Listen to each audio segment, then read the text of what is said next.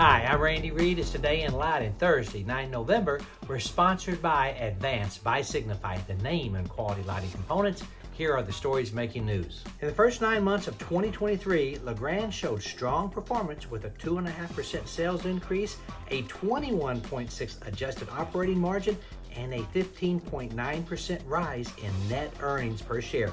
Details at edisonreport.com. We've reported a few times over the years about streetlights turning purple, and we know what's caused that with the phosphor.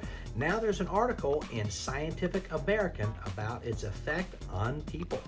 The results of a study examining the relationship between light-dark cycles and daily activity rest patterns suggests that the alignment of these rhythms significantly influences metabolic health, particularly concerning diabetes and glucose metabolism.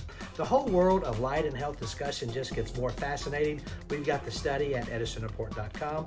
The DOE Building Codes Program 2023-2024 Energy Code webinar series continues with a session on 16 November focusing on significant updates in ASHRAE's 90.1-2022 for commercial buildings. San Diego is set to host the IALD Enlighten America's 2024 conference, 17 through 19 October. This last conference was just incredible, and I'm sure next year's will be even better.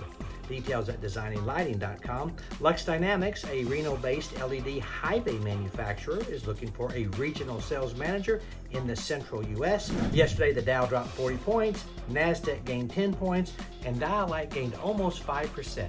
That's it. Go light up the world. Have a great day. Pray for peace.